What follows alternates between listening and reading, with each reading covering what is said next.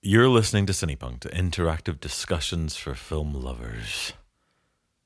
This episode, Pure Imagination. I'm your host, Robert J. Simpson, and with me in studio today, we have... Rachel Kelly. It's uncouth if you say that you're a doctor yourself. That's the first. That's the only time you'll ever hear Rachel not use her title. Allegedly. And playing with the soundboard and making all kinds of interesting asides is... Ben Simpson. So we're looking at a cult classic, a family favourite. I was going to say, I don't think it's cult classic. I think family favourites more. I think it's very definitely culty in places, but it is definitely also a family favourite. It is the 1971 film Willy Wonka and the Chocolate Factory. Just to make it quite clear, we're talking about the Gene Wilder version, not the Johnny Depp Tim Burton combo from 2006. That abomination doesn't exist. We may or may not get onto that one. They really just, I think we might just need to strap me down if we get onto that one. But anyway, carry on. She's got her fighting gloves on. Does she ever not have her fighting gloves on? There's no words strong enough to express the loathing that I feel for that film. Oh, okay. Well, do you know what? Have you seen the Tim Burton version? I've seen both, yes. Do you like or not like the Burton version with Johnny Depp's? It's weird. But I think most Tim Burton stuff is weird. Mm-hmm. Oh, you don't like it, Rachel? Oh yeah, I love it. But what is it about it that you don't like in particular? Why is it the memory of the first one, or? I suppose the memory of the first one's definitely part of it. There's the fact that what the hell is going on in that film, and why is Johnny Depp playing Michael Jackson? Johnny Depp does say it wasn't actually Michael Jackson. It never crossed his mind. He references people like Howard Hughes. Does he? He does. Does he? Yeah. Okay, right. Well, whatever. And Michael Jackson? Yeah, Michael Jackson. It's because he's got this weird kind of guy who's living alone with all this stuff, and it's just excess, and it's his general weirdness. Also incredibly white. I dare say it has something to do with it. And also, what is the backstory? Why is there a backstory? Who needed the backstory? Who was clamouring for the backstory as to why Willy Wonka opened a chocolate factory? Were there people beating down the doors going, we must know, tell us, Tim Burton, why is he opening a chocolate factory? No, that never happened. It was completely unnecessary. I think it was just an excuse to get Christopher Lee in front of a camera. Normally I'd be all for that, okay? Normally I'd be all for an excuse to get Christopher Lee in front of the camera, but that is an abomination. Should never have happened. Gene Wilder certainly wasn't very complimentary about it, although he never got round to saying it himself. He did suggest somewhat cynically that it may have been just about the money. But also it was quite an iconic role, and someone did ask him in relation to the likes of The Producers, which also he was very heavily involved in when that got remade, what was the difference? And he just looked at it, and he seemed to be okay with the idea that The Producers got remade, but not okay with Willy Wonka. Well, The Producers had its own separate life. I mean, The Producers went down a completely different route. You know, it went off screen, it went into Broadway, and then what got remade was the Broadway adaptation, which I'm not mad keen on, but it's not horrendous. I think it was definitely a stage production rather than a film that just got turned into a film. But then, so if we take that argument, and we've come about this not in the way I'd originally planned on doing it, but if you've got a film with this one, with Willy Wonka, with Charlie and the Chocolate Factory, you have a film that was... You could argue it's a remake, but it's actually just another version of a book that pre-existed. Mm-hmm. Also, this is a film that has the Roald Dahl estate's full endorsement rather than the Willy Wonka version, which Roald Dahl himself, whilst he worked on it, disowned. Yeah. So it does make it a rather complex relationship, surely, with in terms of what isn't acceptable. I mean, Dahl just didn't really seem to like very much of what was being adapted from his books. No. So who knows what he would have made of this. And the fact is that, you know, the Dahl estate giving it their blessing is not the same thing as Roald Dahl himself thinking that it was okay. He tended to take exception to liberties being taken with his material, and massive liberties were taken with his material in Charlie and the Chocolate Factory. Not saying they weren't in Willy Wonka and the Chocolate Factory, but it just feels so much truer. I mean, Charlie and the Chocolate Factory is a Tim Burton film. Willy Wonka and the Chocolate Factory is an adaptation of Dahl's book. Mm-hmm. So there you go. I feel we have another conversation brewing at some point about authorial stances and how you define films. But it's one of those things that we've been talking about this. Recently, we've been doing a series of workshops looking at directors and things as well. And so, and you've heard us talk before about auteurs and sort of their stance as well. But it does create a rather complex relationship. And I often hear people complain about remakes or stories that have been done more than once. But doing a story more than once doesn't necessarily mean that you've got a bad film or that you shouldn't do it. No, absolutely. And I don't have any problem with remakes. I don't have a problem with them on principle at all. I'm trying to think. There are some remakes that I think are fantastic. Was Miracle on 34th Street's been remade how many times? And each one has its own something that it brings to it. Well, I mean, you've talked about Christmas. Look at A Christmas Carol. I mean, how many versions of that do we have? Absolutely. And we're quite happy with a lot of them. Yeah. I don't think the fact that it's a remake is what makes it fundamentally bad. I think the fact that it's fundamentally bad is what makes it fundamentally bad. Willy Wonka and the Chocolate Factory. What do you say on it? How do you feel about it, Ben? How do I feel? Let's start this in this sort of way. Is this a film you have any affection for at all? Yeah, I've got a wee bit of childhood affection for it.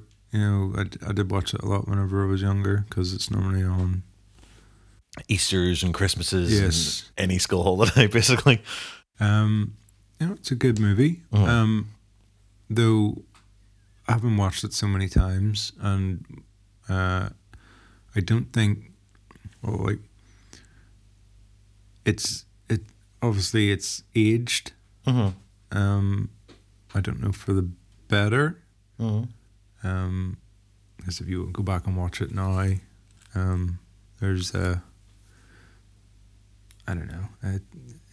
You know what I'm trying to say? Yeah, this is the point I think I would quite like to get some kids to compare, see how they thought about the two versions, because I wonder how much of our approach to this is because we are all of a certain age, and we are all of a certain age. So for us, the Tim Burton version certainly never existed. This was the film, and it got played so often. Yeah. And it was a kind of filmmaking that was around that we kind of recognize and identify with and sat with quite well. I'm pretty sure that the nostalgia element certainly influences my viewing. I watched it again this morning, and I mean, my face just lights up when Gene Wilder comes on screen. Partly because he's Gene amazing. Wilder is incredible in this. I mean, I think I take your point in the nostalgia, but I think one of the things you notice coming back to it as an adult watching, I mean, I watched it yesterday for the first time in a good few years, and it's a film I'm very familiar with, but clearly not as an adult because it wasn't as good as I remembered. I know. Blasphemy. I mean, the Candyman song is just actually kind of creepy. There's a lot of creepiness about it. Oh, there's a lot, but that bit's, I don't think it knows it's creepy. I think it's trying to be adorable, but it's actually just creepy. Candyman song? Yeah. It's the very first song in the film. It's literally like just once the credits go, it's all the kids going into the kids store, into the sweetie shop, and trashing it, basically trashing it and chucking sweets everywhere. And sweet shop teller basically telling them how amazing sweeties are. Triple cream cuss for Christopher, a squelchy snorter for Otis, a sizzler for June Marie, and listen, Wonka's got a new one today. What is it? This is called a Scrumdiddlyumptious bar. Scrumdiddlyumptious bar? How does he do it? My dear boy, do you ask a fish how it swims? No. Or a bird how it flies? No. No, sirree, you don't. Yeah. Yes. Well, giving them free sweets and like touching them quite a lot, which I think dates it. You know, I mean, it's not in a way that would have been considered unacceptable at any point before we became sort of hyper vigilant about grown-ups touching children. But in the sort of a 21st century context, it's like, don't touch the kids so much. But I do think, you know, if you've got any kind of family-friendly film, that there is still probably more touching than you'll get in the average film, because it's part of that thing they're trying to. Are we seriously going to try and quantify the acceptable level of child touching in a film? We've gone to new depths here, I think. This could be an interesting one of our live conversations, couldn't it? In this film, there was only 3 children touched in the first 30 minutes. I will now be attempting a quantitative analysis of the amount of touching of children that occurs in this film. Everything from here onwards is below the knee. Quite possibly. So yeah, that happened. But Gene Wilder, Gene Wilder's amazing. So from the moment he comes on the screen, it's a different film entirely. It's just a complete masterpiece of. I mean, he embodies that role. He's he does. exceptional. and he's complete control over it too. Have you ever heard about his instructions for this one? Yeah, it's good. Yeah. So Gene Wilder himself actually, he agreed to take the part on after many other people were considered, and Roald Dahl wanted Spike Milligan, who would be an interesting choice, but I think Gene Wilder was ultimately the right call. Definitely the This right is call. This is also part of the reason why Roald Dahl apparently disowned it was because they ignored his casting suggestion, And they rewrote his script. because he didn't keep to his He didn't deadlines. keep to his deadlines. Yes. Not that any of us would know anything about that.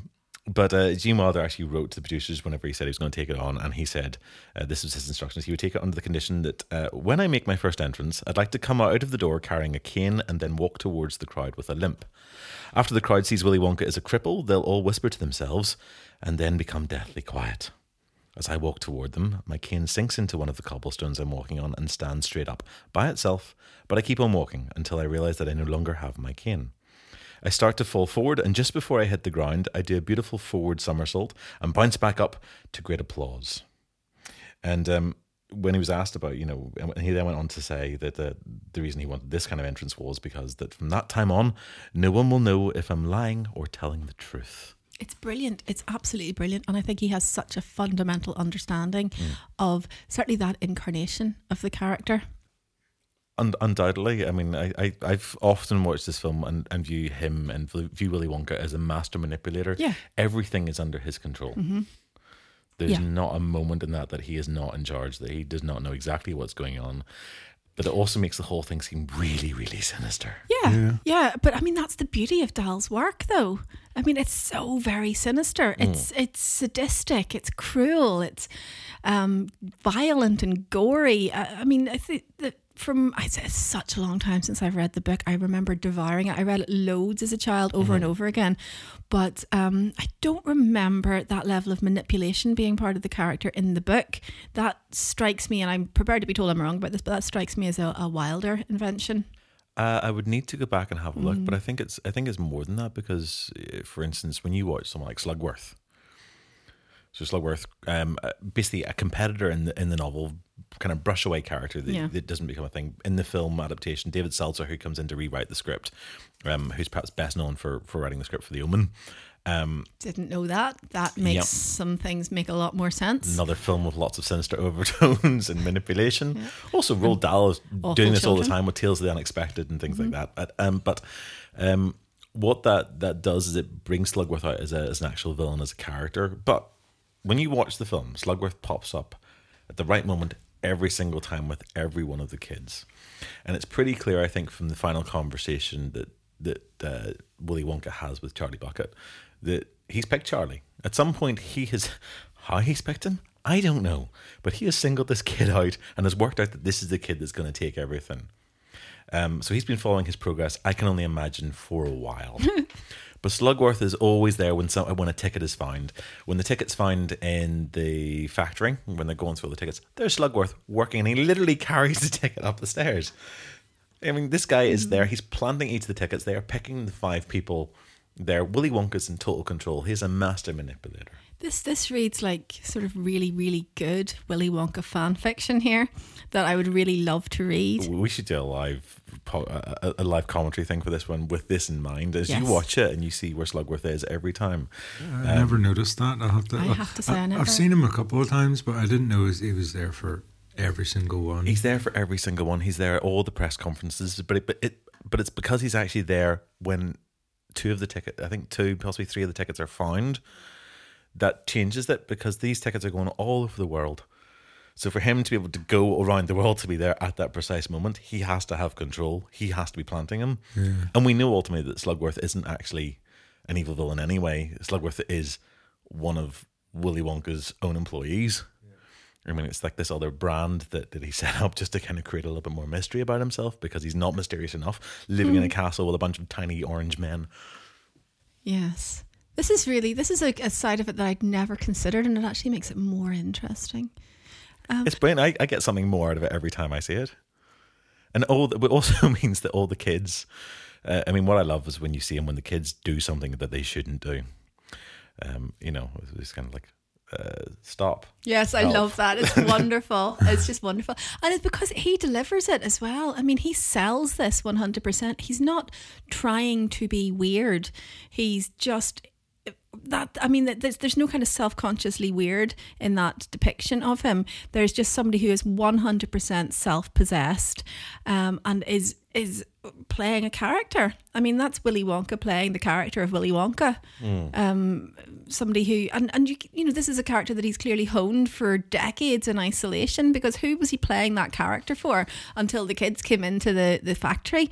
But it's a character that is 100% owned by him, and he manipulates, as you say, everybody's perception of what's going on, directing and misdirecting and redirecting attention and guiding a narrative and sort of nudging people into their place in that narrative.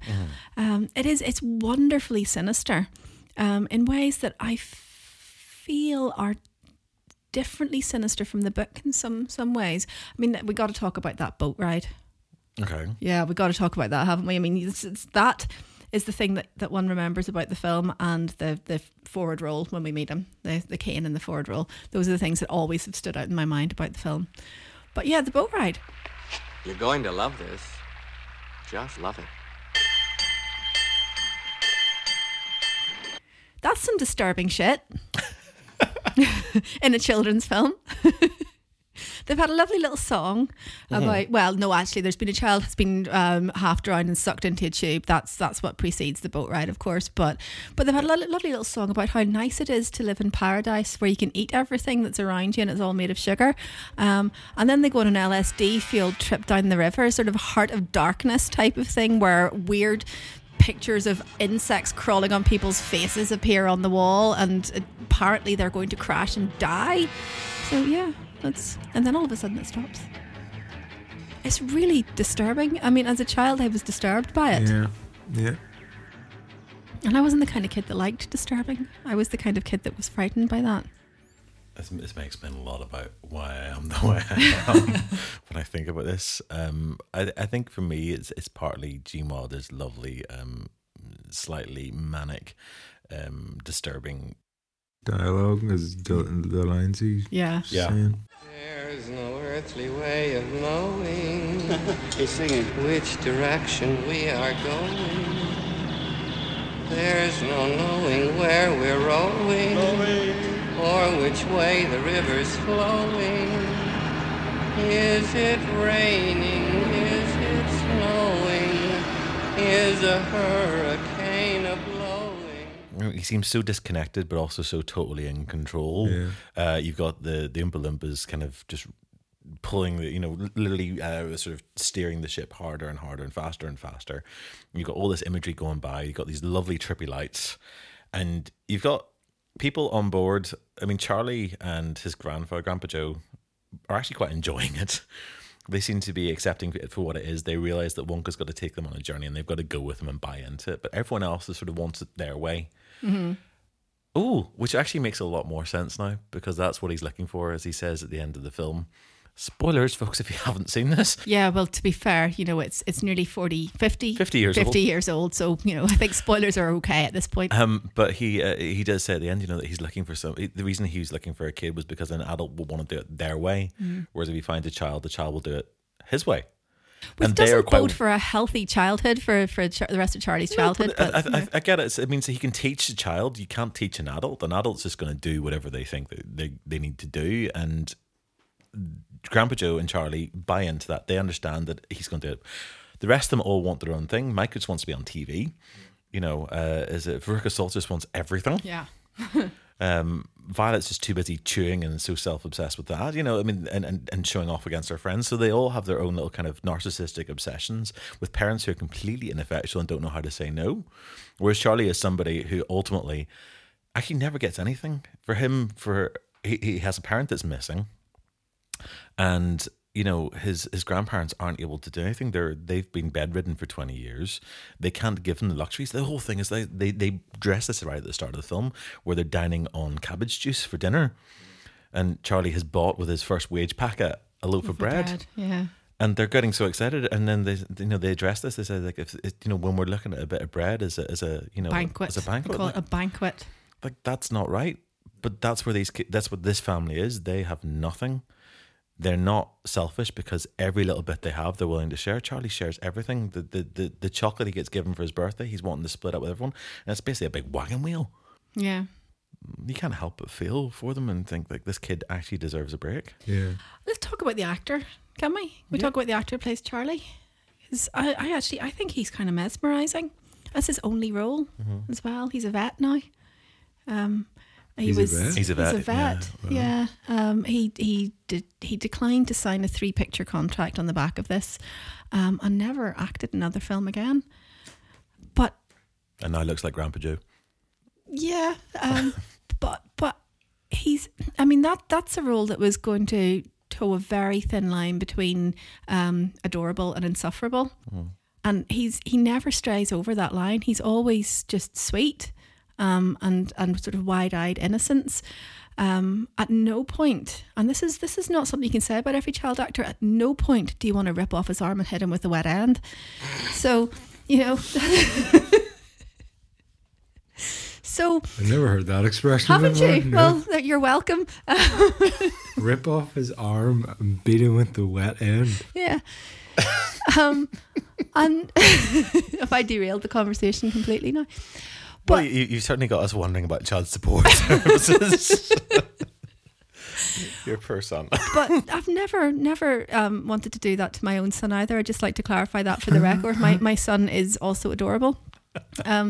But I mean that kind of wide-eyed, unselfish, pure giving and adult ahead of his time, but yet innocent. That ought to be a lot less palatable than it ultimately is, and that kid sells it hard. He never goes the wrong side of There's only one bit. painful. One bit he does that annoys me. And that, the way he said he didn't feel annoyed by him at all. That was the bit whenever they drink the fizzy lifting. Yeah. And they're going up, and then he's like,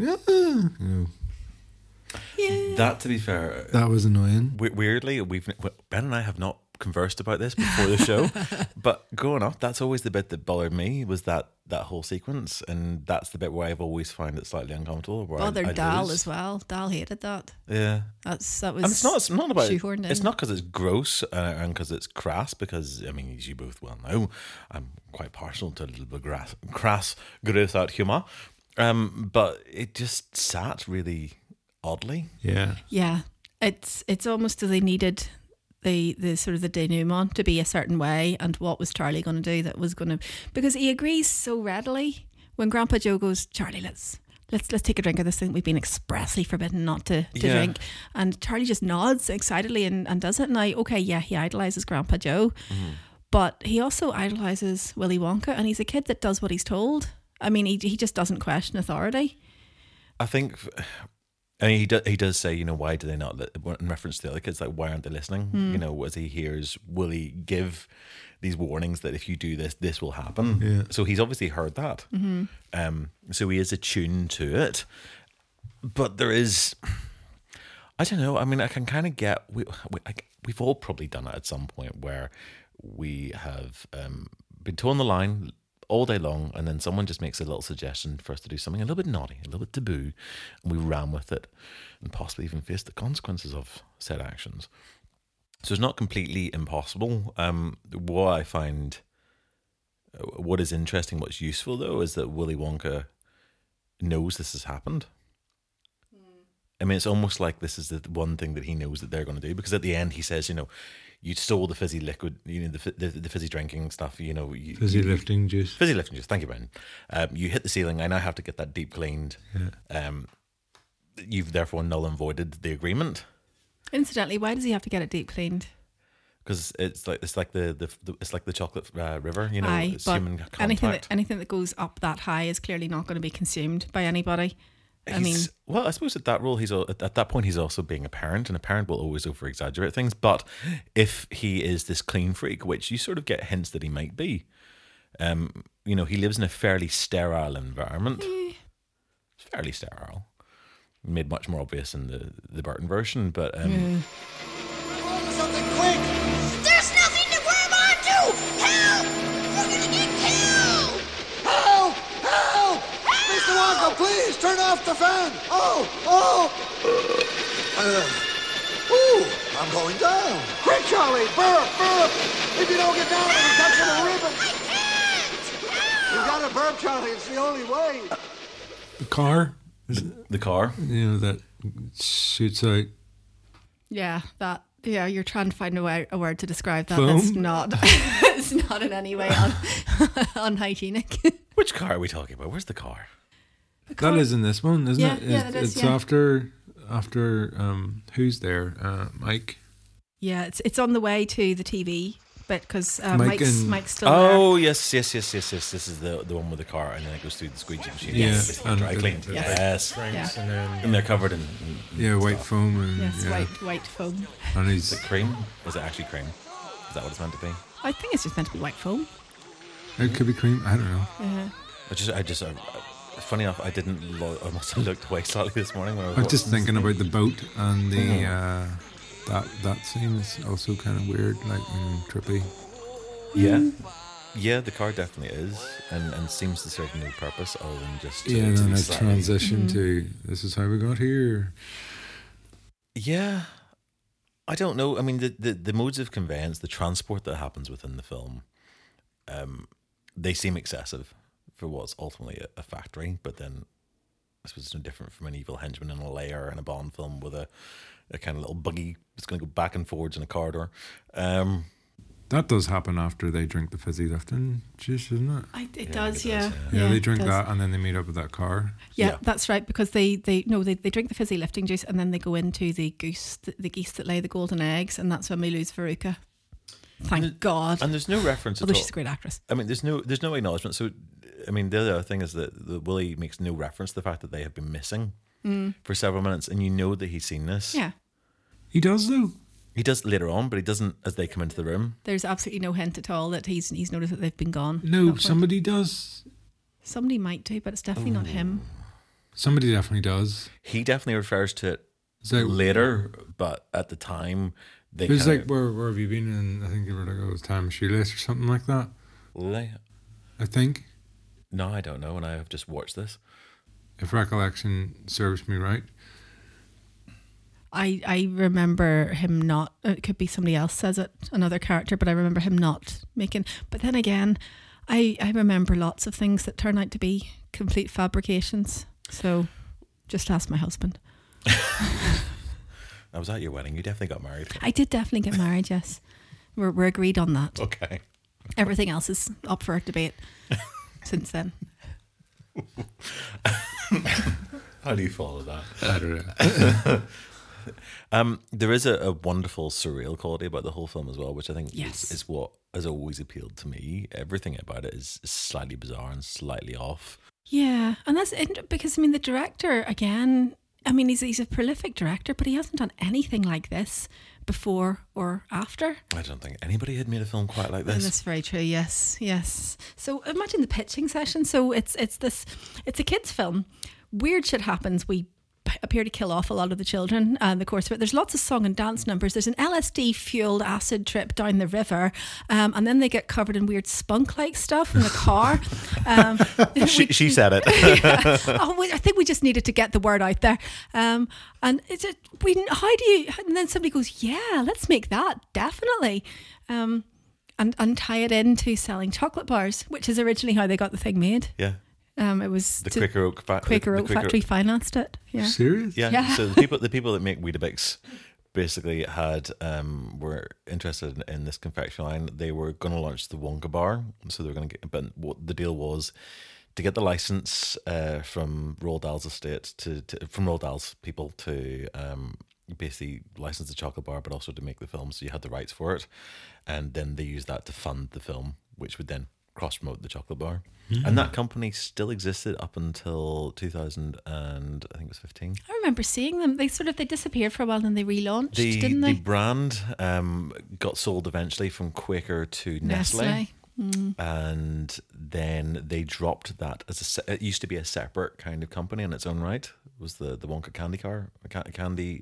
Yeah, I remember them. Yeah, and you can still get their products, and there are still Wonka branded things, but they've kind of been subsumed back into Nestle. But that's amazing when you think about that. So we're talking about. Was Dairy Milk not do? They do some kind of Wonka bar.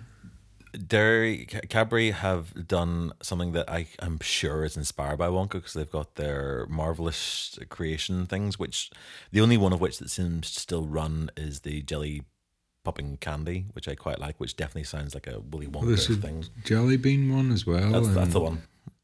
It's jelly beans and popping candy they've got. But they've got like that sounds amazing. I'm addicted. If you're looking for presents to buy me, just buy me a crate of those. It's quite weird. I did try a variation of it recently, made by somebody else that wasn't very good. Anyway, I digress. But in terms of sort of adaptions of sort of stories and stuff, I mean, it's a weird thing. When we were talking about Jingle All the Way in the last show, we were talking about, the toy manufacturer coming from a film, and here we've actually got a situation where we have a chocolate bar and a whole confectionery line just that's stemmed from this book that ultimately has led to a film. So is this a film based on a candy bar? I think ultimately candy bar. Ultimately, I think if it had been a chocolate bar that had been created specifically for the film, and then the film used as a marketing vehicle for it, it would not have had anything like the kind of love that it has at the minute, because the brand had its life before the film.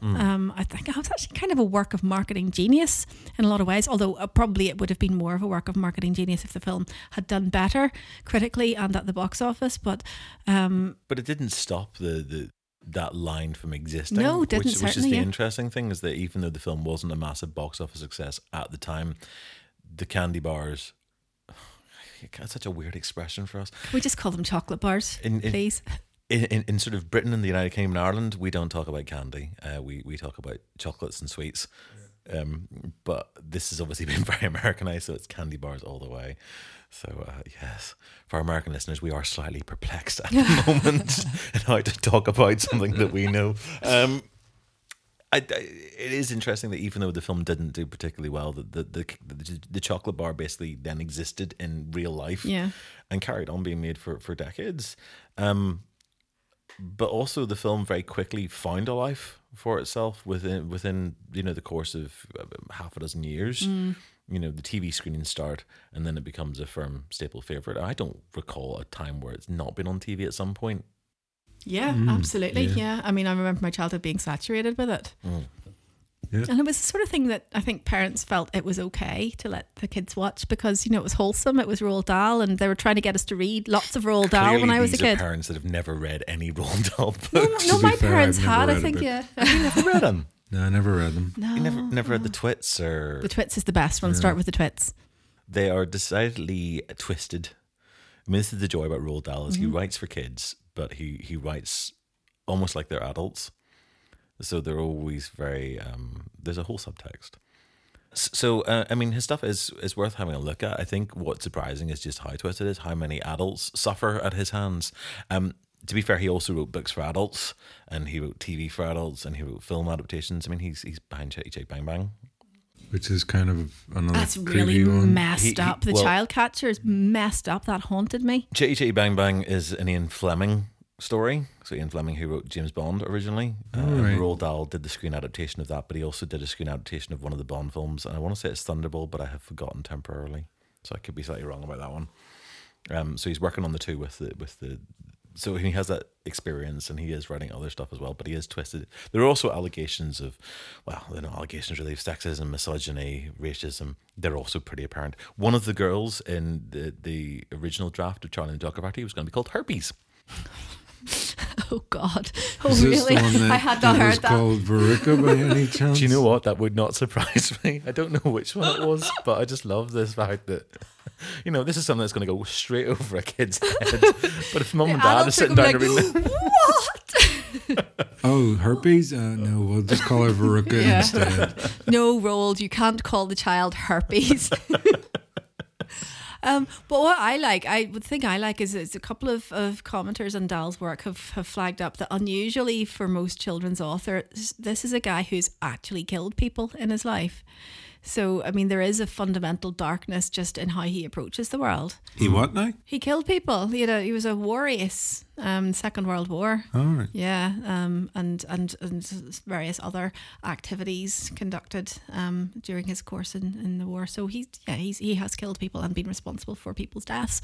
So there is a fundamental darkness there. I mean, there's a darkness just, I suppose that generation that was obliged to act in that way during the war. You know, there's a darkness fundamental, I suppose, to coming out the other side of that. But not everybody that came out the other side of that went into writing kids' books, and he did. And I mean, that's what's great about them when you are a kid. It's what's also disturbing, but it's what is the page turner. Nobody is pandering to you in a Roald Dahl book. No. They're quite happy to say bad shit happens. You have very little control over it, small children, but resourcefulness and the capacity to enormous acts of violence is what's going to get you through.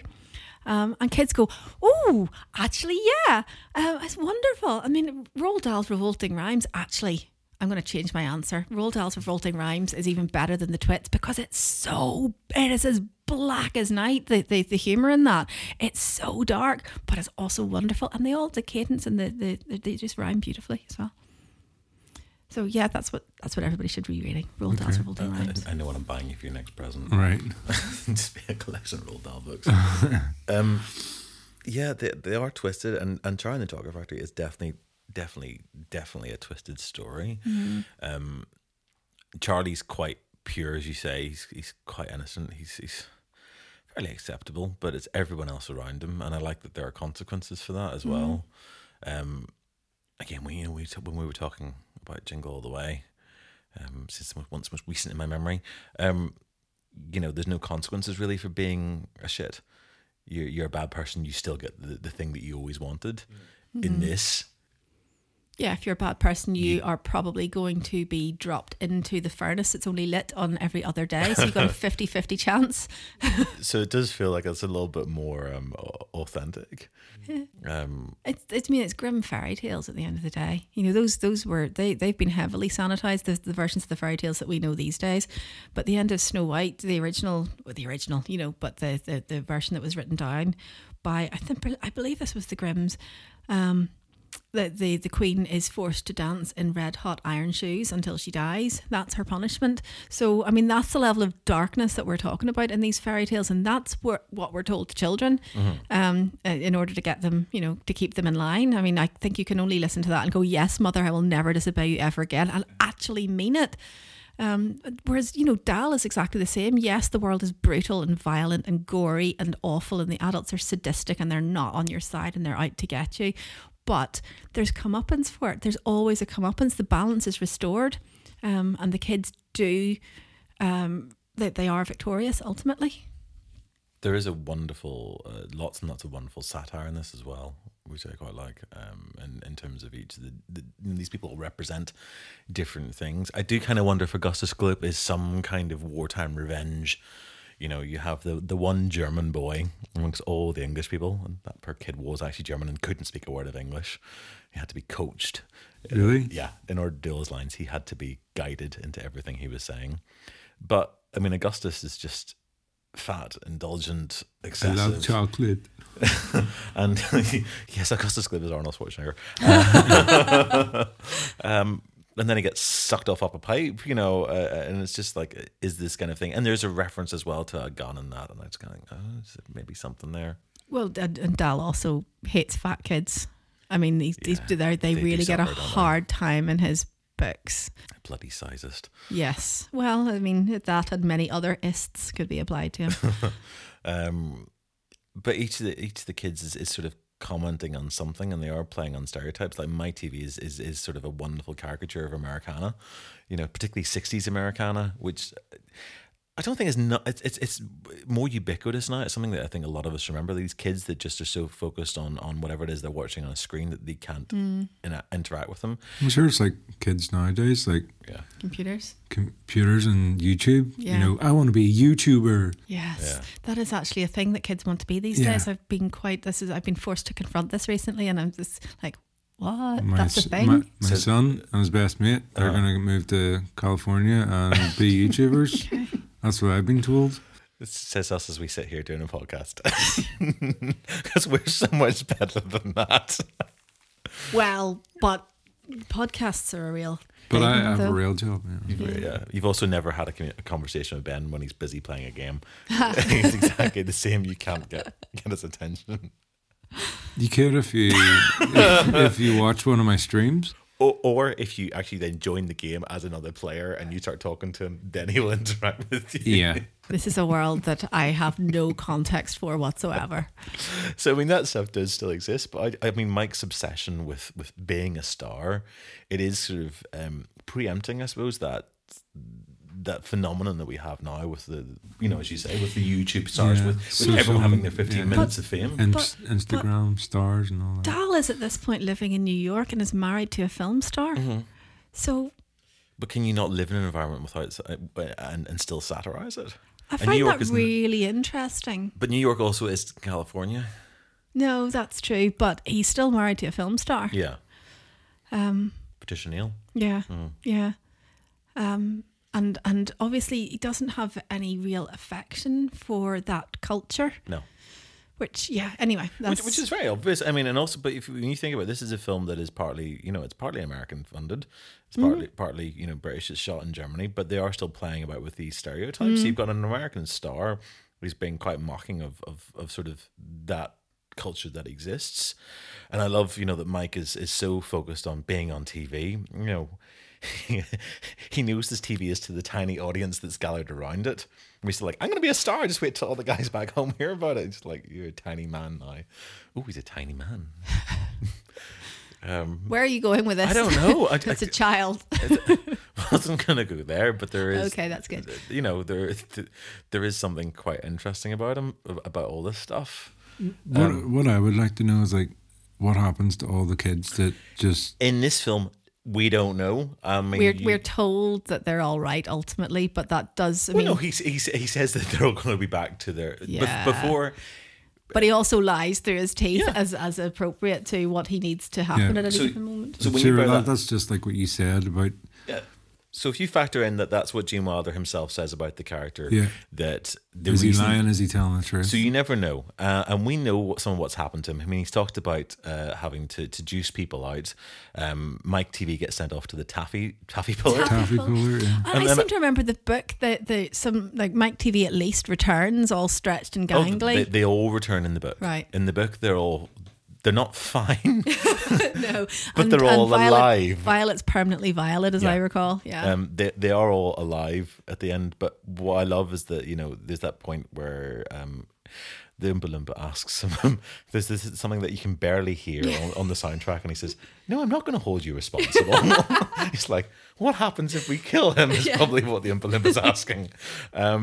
At the end, before he tells Charlie off and tells him, and also then Charlie redeems himself, he does tell Charlie that everyone's going to be just as they were whenever they came in, which is not true. Yeah.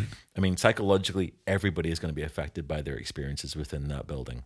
The stuff that happens to them isn't just, we had a dream holiday and we screwed it up. It's like we were physically changed as a result of this. Yeah, but it's their own fault. Completely. Absolutely. But have any of them got the tools to actually connect with the fact of their own culpability for this? As far as they're concerned, they were just doing what they do, and this awful man tortured them. No, the only one that actually gets it is Charlie. And Charlie's only seen to get it when he puts back the gobstopper. Yeah. Because his granda promises revenge. His granda says, I'm going to get my own back on him if it's the last thing I do. And Slugworth wants a gobstopper, he can have one. And that's also not his choice to make, because Charlie's the one that's given the gobstopper. The kids are the only ones that get them, not the adults. And Charlie makes the call to give that back to Willy Wonka, because that is, I guess he must see the risk that his grandfather will take control of something and he shouldn't, because Charlie's the one that signed the contract. Charlie's the one that's made the promise. Charlie's the one that was approached by Slugworth. And he realizes that he doesn't want that responsibility, that would be wrong, and he gives it back, which is quite a noble gesture. And that's the moment where everything sort of comes together.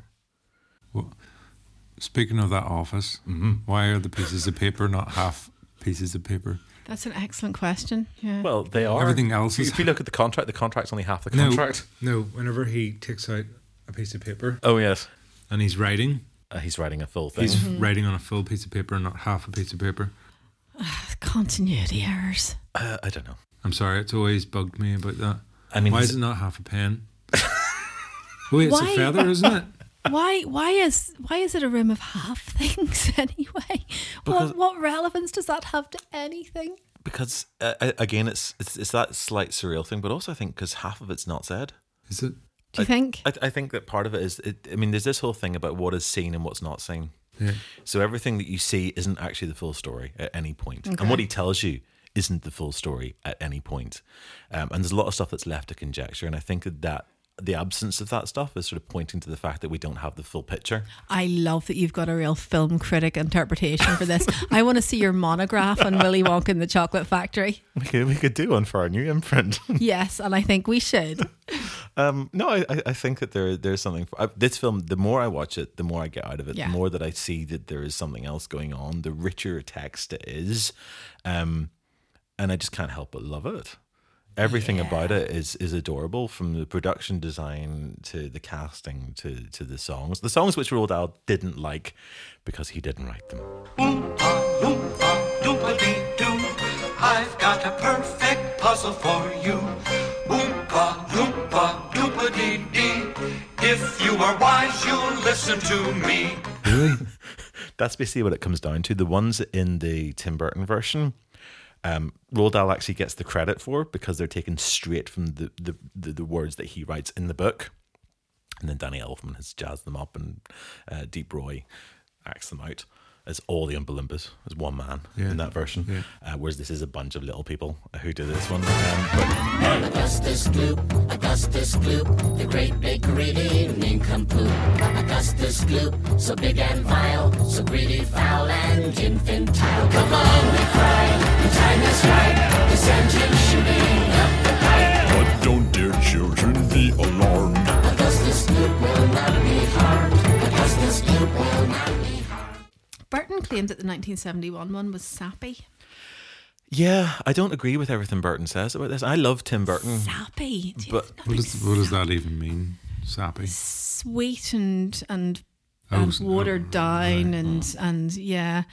A bit naff, really. Family friendly to the detriment of the original materials. Not at all. I mean, just because there are songs. So was his? Yes.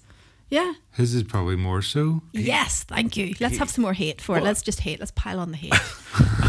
I think Burton is frequently disingenuous in some of the things that he says about other people, particularly in relation to the remakes, which he has done increasingly, and his remakes have not been as well received as his Planet original of the Apes, material. that was worth doing. Planet of the Apes, Dumbo. Oh God, did he do Dumbo as well? Dumbo, yeah. I haven't seen that. Did you not listen to our podcast with David Del Valle? Yeah, absolutely. David and I were in LA, and David refused to go and watch Dumbo with me because absolutely. I listen traumatized him to as a all the child. things that we do.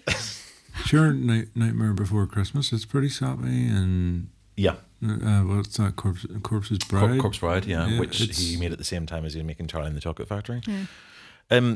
Burton is not.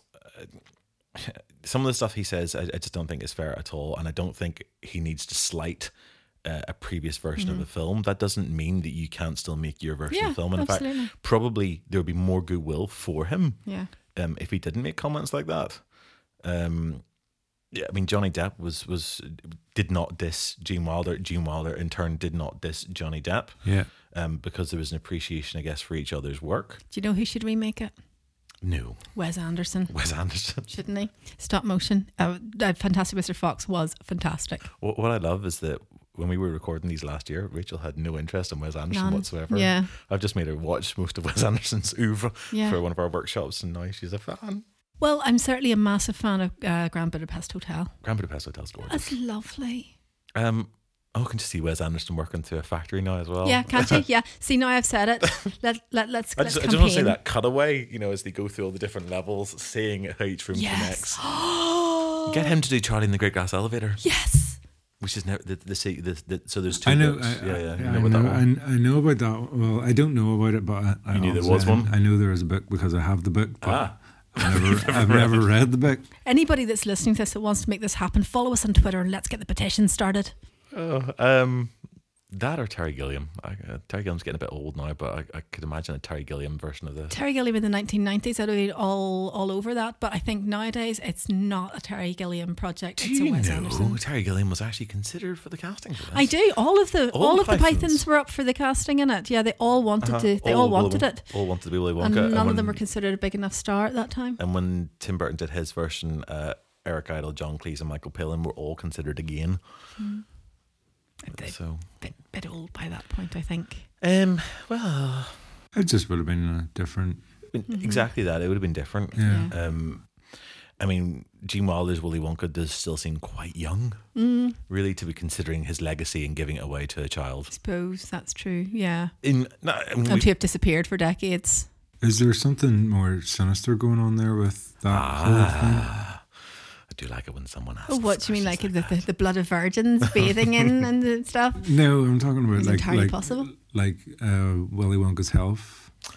Is that reason why he's giving his factory to? It's a good question. I suppose in the context of 1960s, 1970s culture, you might see him as possibly a lonely gay man living by himself. I mean, certainly he's only surrounded by men. There's no women in this place. That's true. And they're all fetishized in some way. Yes. And again, when Charlie comes along and it's two men left at the end, well, a proto-man and a man and another man. So it could be that, he's a gay man. At that point, gay men weren't seen to be sort of people that would have families. Yeah. So this is his only way of ensuring that he has someone else to follow in his footsteps.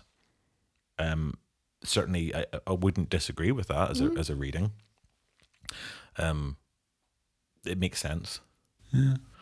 Whether Willy Wonka's gay or not, I don't know. If he was, I can also see why people find him slightly creepy. I can see why occasionally people might suggest that there's something slightly paedophilic about it as well. I mean, you've got a man who's obsessed with these little children that he coaxes into his big factory, only to sort of manipulate into various grim demises. Yeah, murder for them. And God, no, I don't like this reading at all. Let's not go down this route. Well, it's not a pleasant reading, but it's I guess it's as if we put on our film critic head for a second, use those degrees that we've all earned. Disclaimer: Ben doesn't have a degree, which is why he talks more sense than us. But if we're going to do that, I mean, you can't not address it. I mean, it's something that has been raised by other people. That stuff does exist. I mean, is he just a serial killer? Because, I mean, certainly if you watch this version of the film, we don't know what happens to any of them. We only have his word, and he's a liar. Yeah. We know he's a liar. Yeah.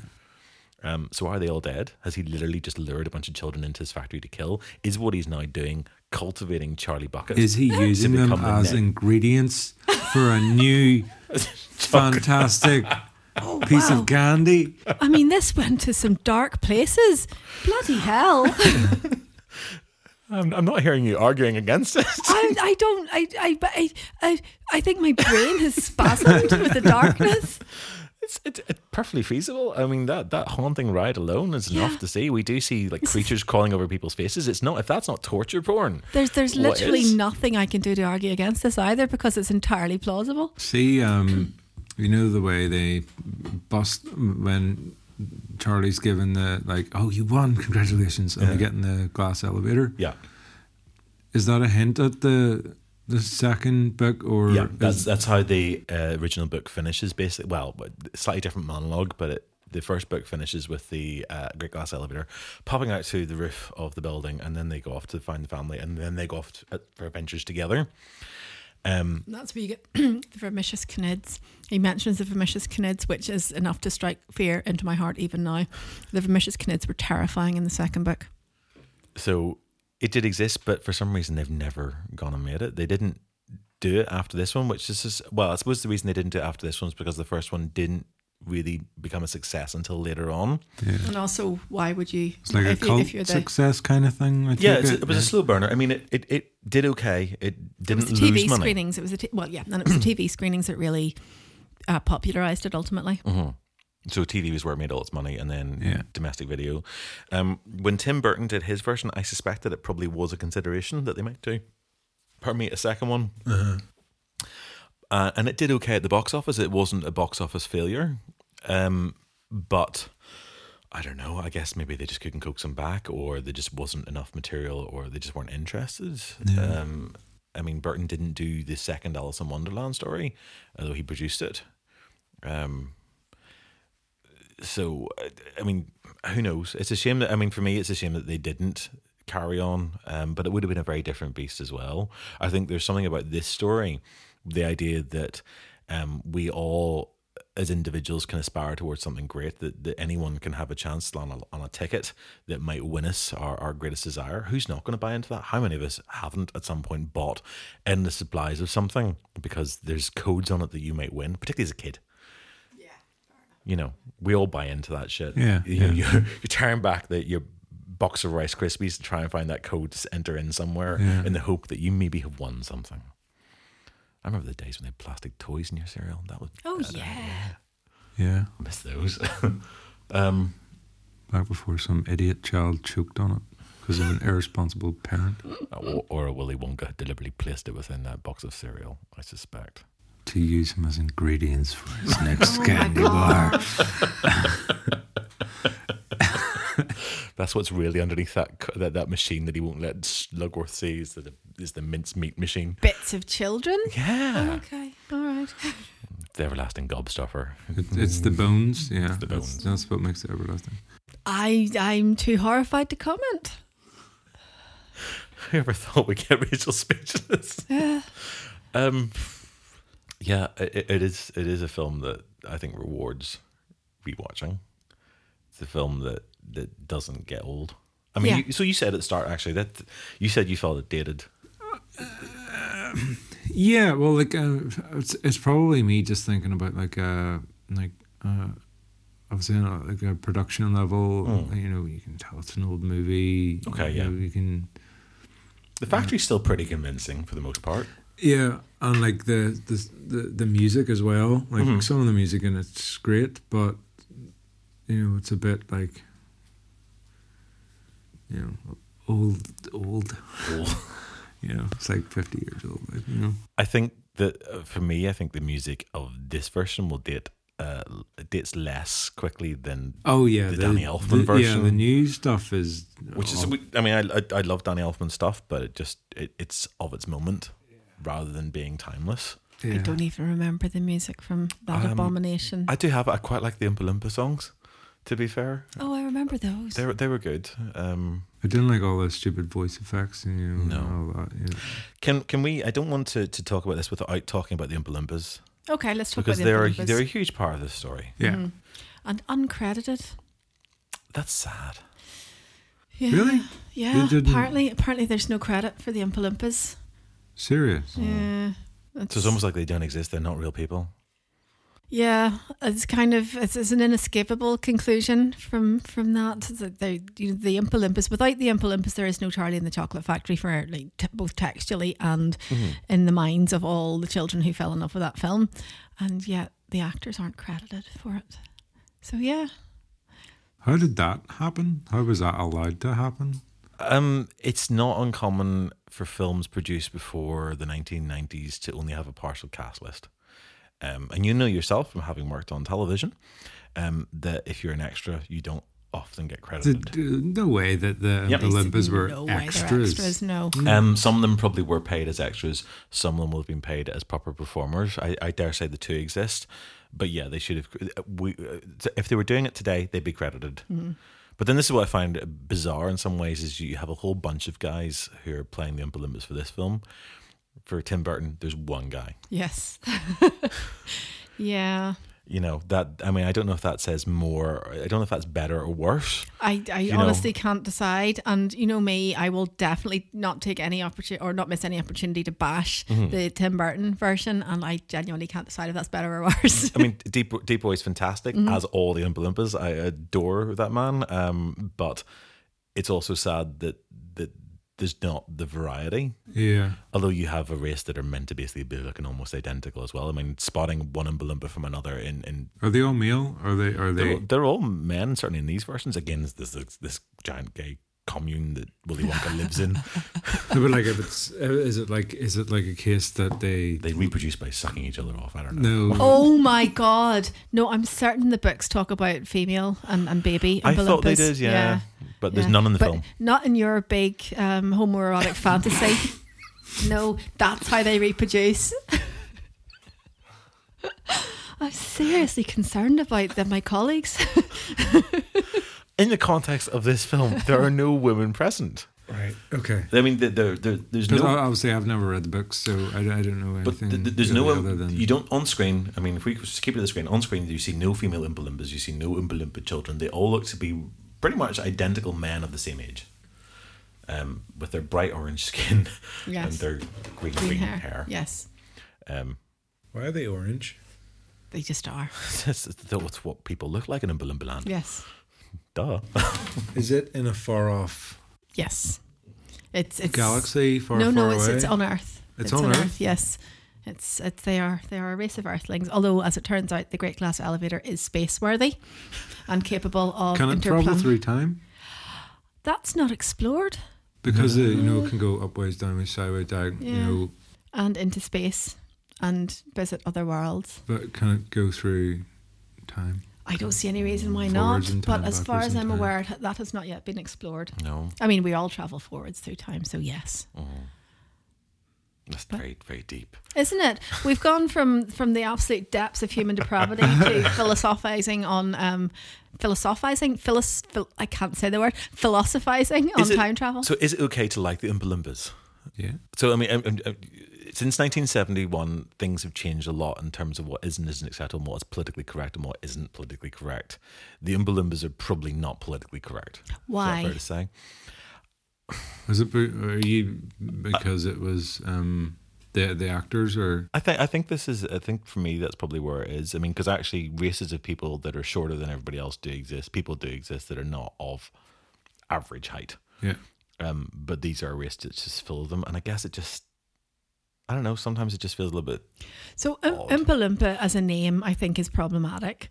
Today, yes, it gets used as a pejorative term for people of diminutive stature. Yeah, but even what it's referencing it's vaguely racist overtones of kind of pidgin English, but I don't think there's anything fundamentally wrong. I mean, with using people with dwarfism to represent them. Is that maybe the thing then? I mean, I think you sort of almost said what I think I'm thinking. What do you think you're thinking? I think I'm thinking that actually they're some sort of representative for ethnic minorities. Well, they are really the only non-white anything in the film, so I think you're not wrong there. And I think the fact that they are basically coded non-white through all kinds of different. And I know he says he's rescued them, but he's rescued them like a great big white slave trader who's brought them back to work in his factory. Yeah, I mean, we have the no whole white Jesus thing there again, which is extremely problematic. And yeah, he more or less has. Oh Lord, there's definitely there's a really strong reading of Willy Wonka as basically a slave owner. And he does. It's the white man's burden, isn't it? Did he say in the film, or is it just in the book where he basically talks about the fact they don't want money? I don't think that's in the film, but it is in the book. Yeah. So they work for chocolate or something, don't they? So they actually don't want money. So this is typical slave owner behaviour. I had to do it to rescue them from their terrible living situation, because Lord knows they couldn't take care of themselves. And no, they don't want money. They're quite happy to work for food. Oh no, that's awful, isn't it? Yeah. I mean, so this is why I think sometimes I find them slightly problematic. Now that said, they are. See, no, actually, I was about to say something really good about them, but then I started thinking about these racial stereotypes as well. And I mean, they are kind of like, the black and white minstrel show kind of version of ethnic minorities, where, they're all super happy. They're always singing. It's like they're down on the farm with the slave trader picking the cotton and going, let's sing a little song. They have a lot of agency. They have a lot. They do, do they? Well, they I mean, they can sing when they want, but generally after somebody's had something bad happen to them, like a tribal, ceremonial, primitive kind of war dance situation. And all their songs are related to the person that got offed. The bumping off of the latest child. Yeah. Who's next for the meat grinder? Yeah. Yeah. Although they do have, as if it's all been like, premeditated, know. There is no rescuing this from this reading at all. This is a horror movie. Yeah, I'm really trying to come up with something that is some kind of defense of the Oompa Loompas. There's no rescuing this. This is an absolutely abhorrent. The choreography is amazing. Yeah, that's good. That was nice. I like that. They carry a good tune, but my gosh, this is ultimately just a horror film, isn't it? Well, all of Dahl's work is ultimately horror. Oh, it is. Yeah. I mean, we were going to talk about The Witches recently, and hopefully we will still talk about them in the near future. But I mean, that's horror. Yes, undoubtedly. And it's that film is played as horror with a slight veneer of child friendliness. I think there is I want to say there's a YouTube mashup video somewhere that does redo a trailer for this as a horror film, which doesn't take a lot of convincing, let's be honest. I mean, if this is a film that Marilyn Manson cites and does a cover version for songs from, I mean, that tells you where this film is. Yeah. This is not a film for happy clappy churchgoers. This is a film for the darkest realms of society. There's no earthly way of knowing which direction we are going. There's no knowing where we're going or which way the wind is. That said, do we like it? Yes. Yeah. Yeah. You can't not like it. It's not as good as I remember, but it's still lovely. And I'm really disturbed by a number of the things that we've highlighted, and I'm not sure I can love it as much anymore. But I don't know. I think it makes me want to actually go and watch it again and see if I can see or pick out something else. I feel this is a film that we should actually return to at some point, because for me, like, this is just actually enhanced what I've watched already and what I've already seen in it, and there's more there. I'm sure there's more in it. Oh yeah. God, yeah. But it's so much darker than its reputation has it. It's more sinister, and Willy Wonka is fantastic as played by Gene Wilder, but he's also creepy AF. Yeah. Yes. Yeah. Agreed on that. Yeah. Yeah. And I mean, Gene Wilder was the guy that you hired if you wanted to have somebody that's only just loosely holding it all together and has some kind of exploding rage simmering beneath the surface, and that is 100% on display in this film. I'm wet and I'm hysterical. Sorry, that could be taken out of context. Yes. Couldn't it? We should sample that, and that's how we should start this pod. So, like, if you agree with us, if you disagree with us, get in touch. We'd love to interact with you on this one, because this is clearly one that's actually fueled our conversation for quite a while, and we'll probably talk about it long after we finish recording tonight. So you can chat to us on our social media channels. We're on Facebook as Cinepunkt. We're also on Twitter. Join us there, and you will also find us on Instagram, where we post nice pictures of films at Cinepunkt Film. We got our website, cinepunkt.com. We have got this podcast, which you've managed to find. Well done. Carry on listening to it. Subscribe. Tell your friends and family. And if they don't like it, just sign up for it anyway. We will join you again in your ears very, very soon. Until the next time. Cheerio. Goodbye. Adios.